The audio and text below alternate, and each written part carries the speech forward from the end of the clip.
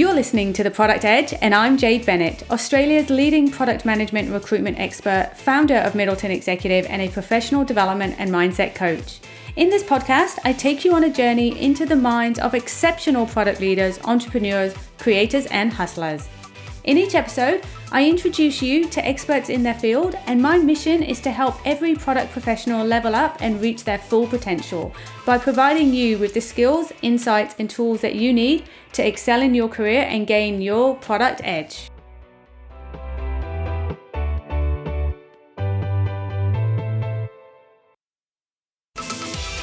I'm Georgia Hart, Principal Consultant at Middleton Executive and your guest host. I'm passionate about all things product and tech and can't wait to explore some amazing topics with Australia's top product leaders.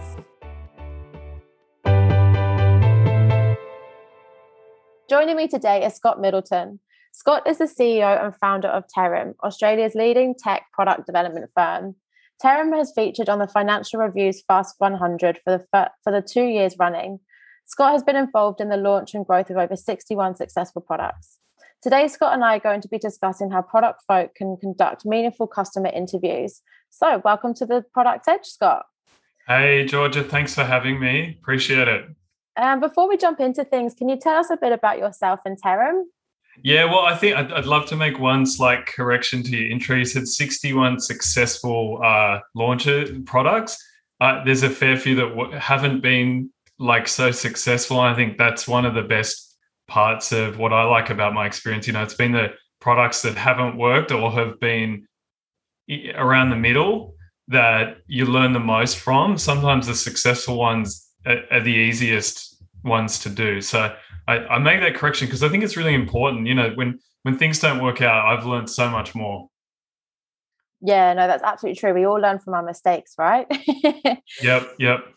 So design thinking and user-centered design principles highlight the importance of understanding the needs, wants, and desires of our customers. Yet it surprises me how often product folk don't really speak to their customers. When they do, many will turn to quantitative data. However, quantitative data only tells half the story.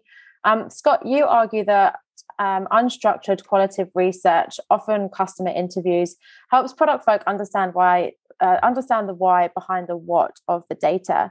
Why do you think customer interviews are so important? Yes, I think, like any information you can get on your customers is just, it's essential and it's so good. Yes, you can use data. You can, interviews are one form. So I guess I'm a big advocate for anything you can do to better understand your customer. If you look at, there's some research done a year or two back, and it looked at what's the number one source of great ideas in the product, great features, new strategic direction, and it all was from direct customer feedback. Like the number one reason was direct customer feedback. Yet as product people, myself included, I'm guilty of it. We don't prioritize our time there, and we don't spend the time there, even though that's where the results come from. And it's quite substantial. Looking at the survey results, and we can probably send a link out or something, but the survey results from this report, it was by a mile the best place was direct customer feedback drove the best insights, the best features for the product. So I think customer interviews, as to the thing around data, kind of gives you a bit of what's going on, and I think a lot of teams can do more to get more data, but the interview gives you much more context around what's happening, and whether it's a new feature that you're looking at doing or you're trying to understand what's going on with an existing feature. Just talking to people provides so much information about what's happening. It's such an essential step, and we all don't do enough of it. Why do you think then that product folk or businesses shy away from customer feedback? Oh, there's so many reasons. So one of my favorite ones is when someone will say, we don't need to do that, we understand our customers. And my immediate reaction to that, now I used to be a bit like, oh, okay, I'm not so sure, I don't want to push them a bit. Now I push it, I say, hey, look, can I challenge you on that one? Because honestly, the best teams I've worked with never make that statement. They never say, we understand our customers, because they know that you can never properly understand what's going on. And I think so that's one. People just think, oh, we understand them. We've worked with them for so long. Oh, we've already got a bunch of customers. And it's harder the more successful the business becomes, the more people think they understand. I think the other one is people are nervous around talking to their customers. Oh, we don't want to upset them. Oh, we're not so sure how they're going. There's so many reasons you can be nervous and not wanting to chat to them. Sometimes it's the individuals are nervous. Sometimes it's the business or someone else in the organization. So, for instance, the sales team is usually a great, no, I don't want you talking to my customer. I don't want you upsetting them right now. Or it might be, it might be the project manager. It's not a good point in the project to talk to that person. What I guess I've seen time and time again, because I've been on both sides of this fence, telling teams, no, I don't want you talking to our customers right now. And I've also been on the other side saying, we've got to talk to them.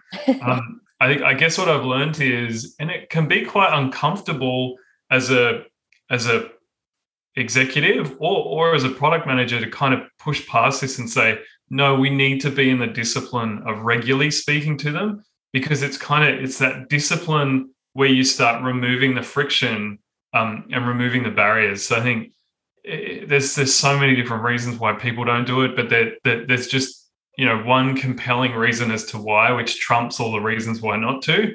And what I've found is, more often than not, when you pick up the phone, whether it's an angry customer or a happy customer or someone in the middle, they love having a chat.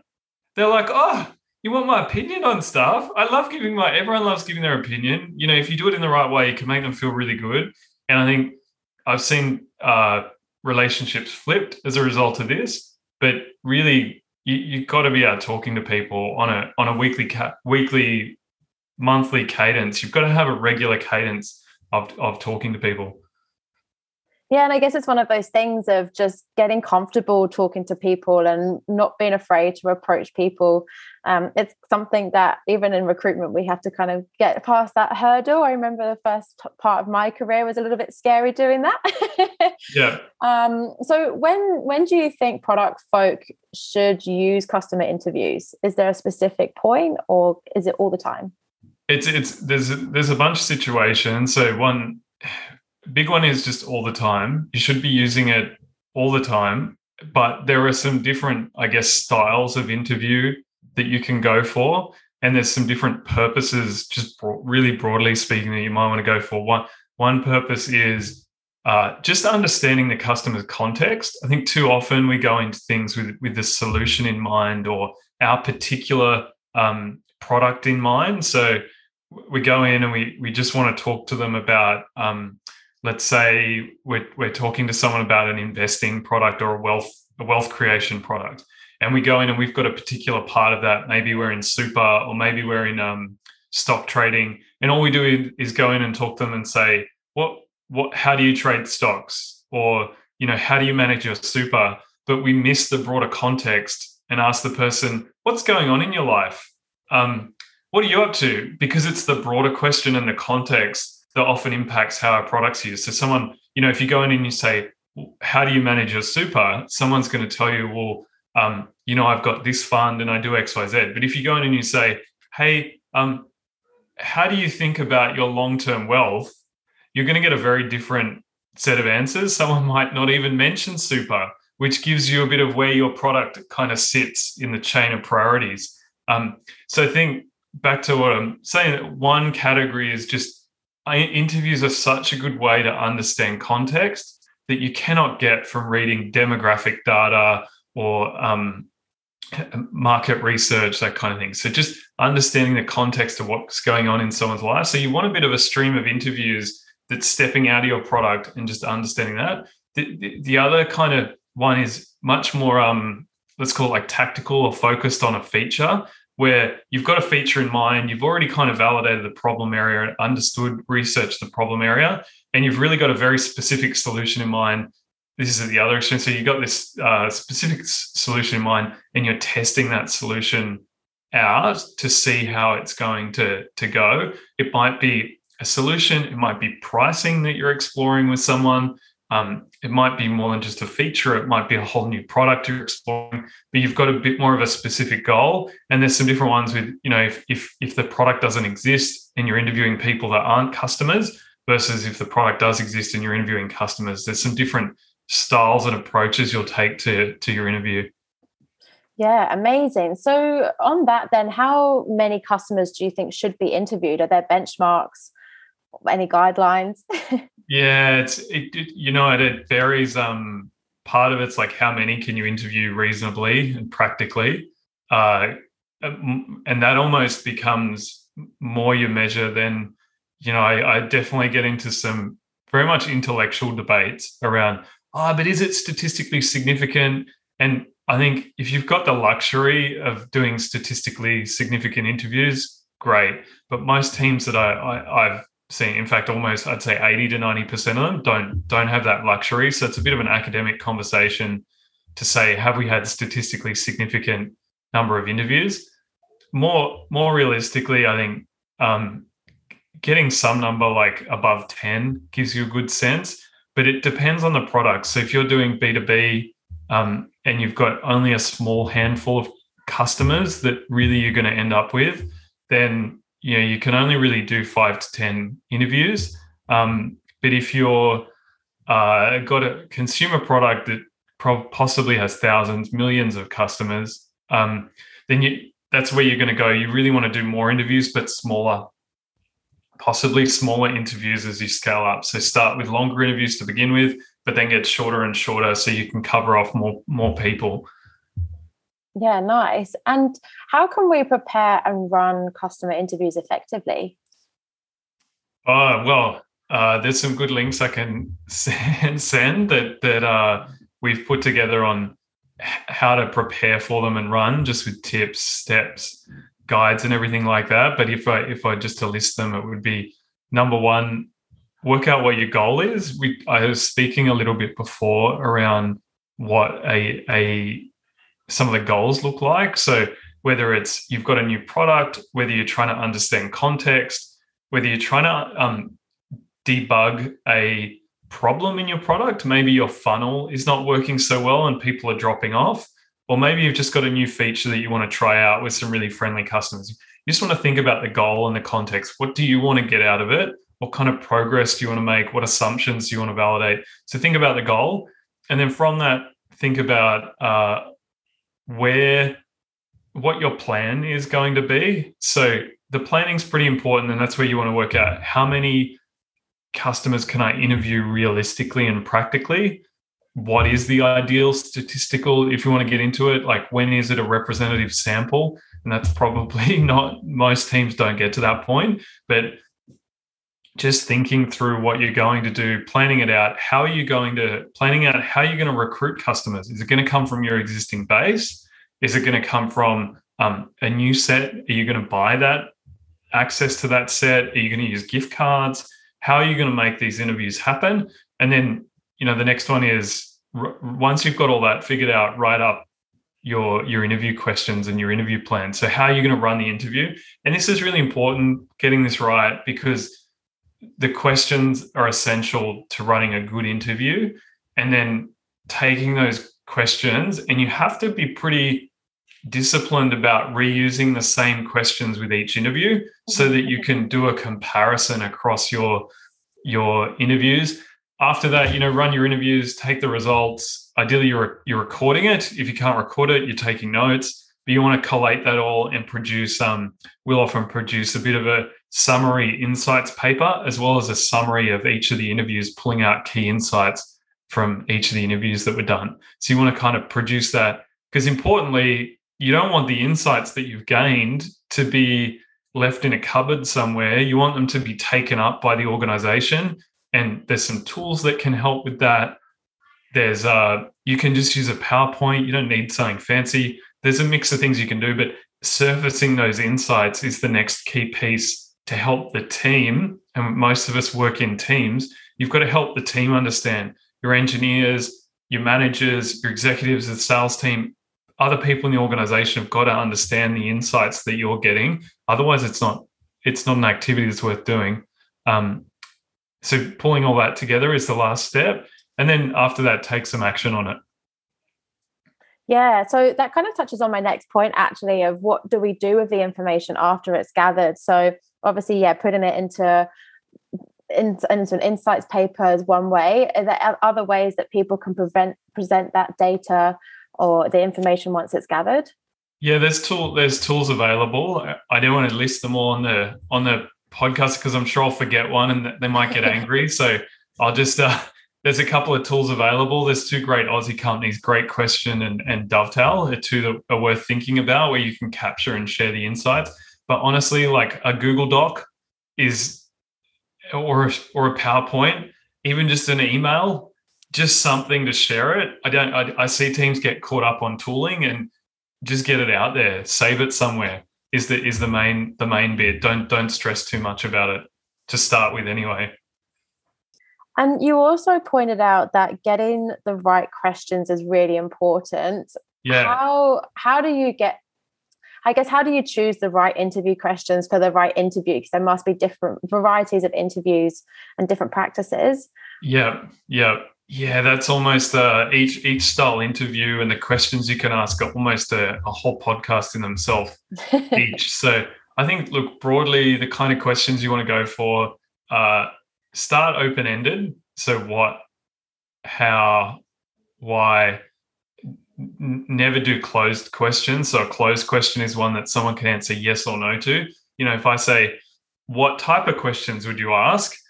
Or just as you said, how do you do something? Then I can provide an open-ended answer. But if you just said, do you use questions in your interviews?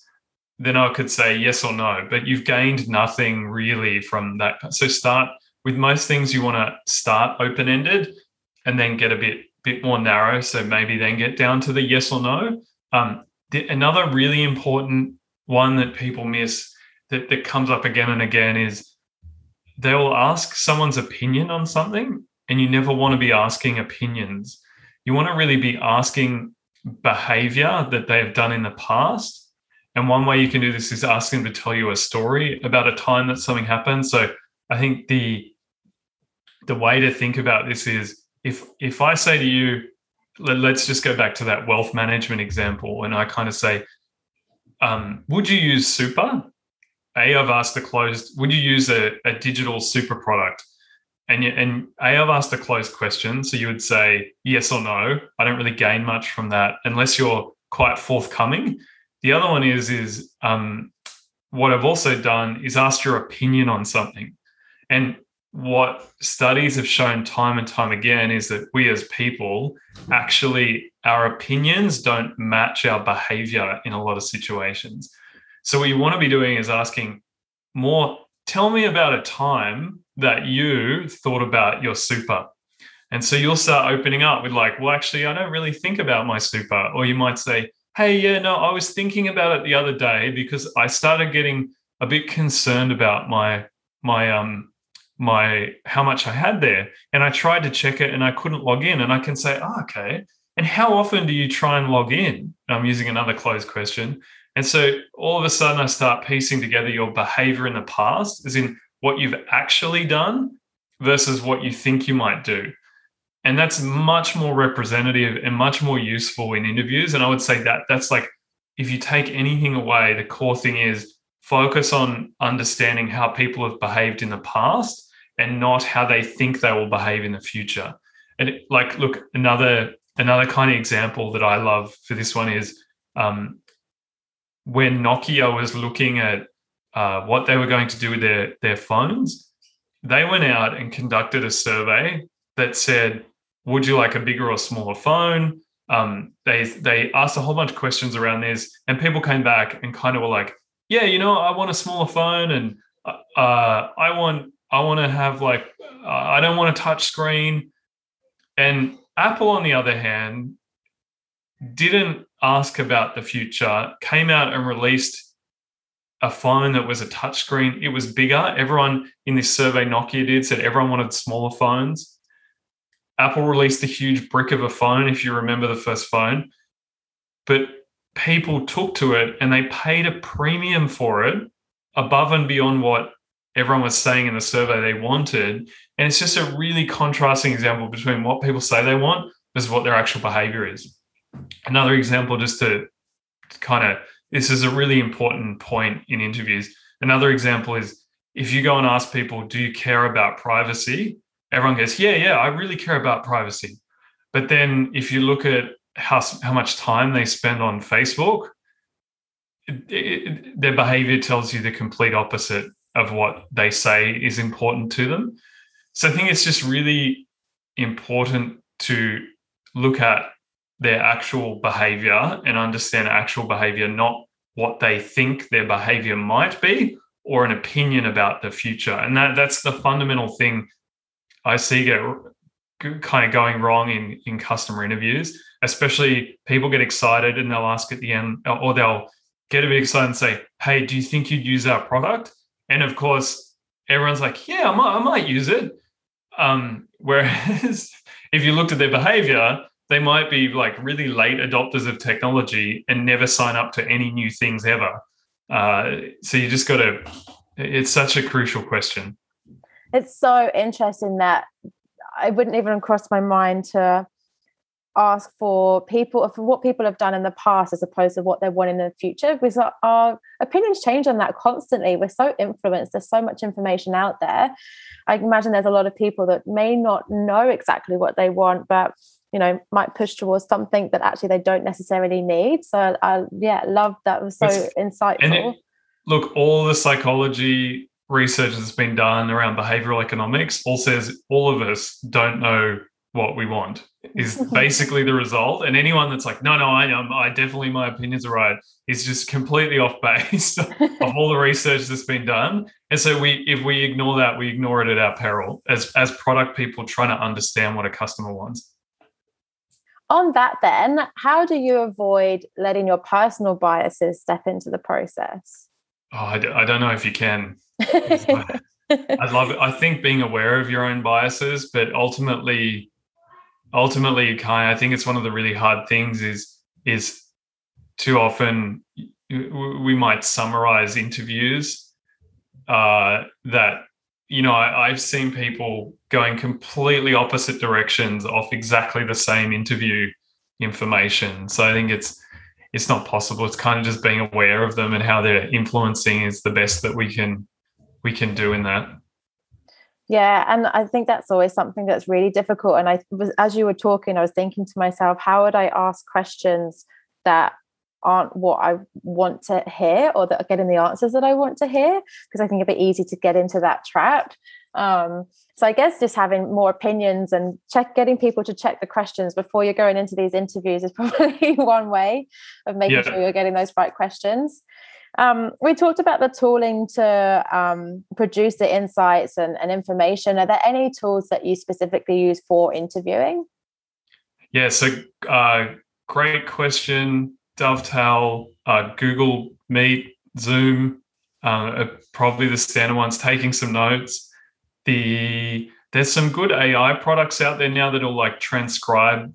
If you give it a recording, it'll transcribe the notes for you that you can use and run over your recordings or dial into a meeting. There's a couple of those. They're probably the key categories that come to mind. I think we can get some links together to go along with the podcast on socials. Yeah, we'll definitely include those in the information. One thing I'd love to know is, has interviewing changed since lockdown and everyone being working on a remote basis? Do you find it easier interviewing in person, or has it not made too much of a difference? No, if anything, it's been made a bit easier. People are much more kind of available to do it and more comfortable taking a video call. So it's almost got more efficient and more effective for both, the people being interviewed and the people running the interviews. And now you can go a bit broader rather than, trying to get a slot in someone's calendar, turn up, possibly have to do coffee. That's mainly on the business side. I think on the consumer side, it has become harder because what we used to be able to do is go and stand on the corner in the CBD or wherever you think your main users are and either observe. So we've done things where it's not even an interview, we're observing behavior in a retail setting. I think that's probably where it's changed. It's harder to access a lot of consumers. So what's one of the biggest obstacles that you've had to overcome in your career? Well, in my career, that's a really interesting question. Biggest obstacle. Do you have one that's like the biggest memory that was like, yes, I did it? Yeah. There's a. No, I'm not so sure. Maybe I think about obstacle. This is an interesting question. It's not like there haven't been obstacles or challenges. There's almost obstacles and challenges on a daily basis, right? Everyone's got things that they've got to overcome. I think there's been, it's that this one I struggle. Yeah, I think, look, there's lots of obstacles. I'm definitely in no way saying that I have no obstacles and life's just easy. There's loads of obstacles. Look, key kind of obstacle that I think everyone can resonate with at the moment is when you've got COVID lockdowns and you're trying to homeschool kids and you're trying to run a business, or you're trying to do your work really well.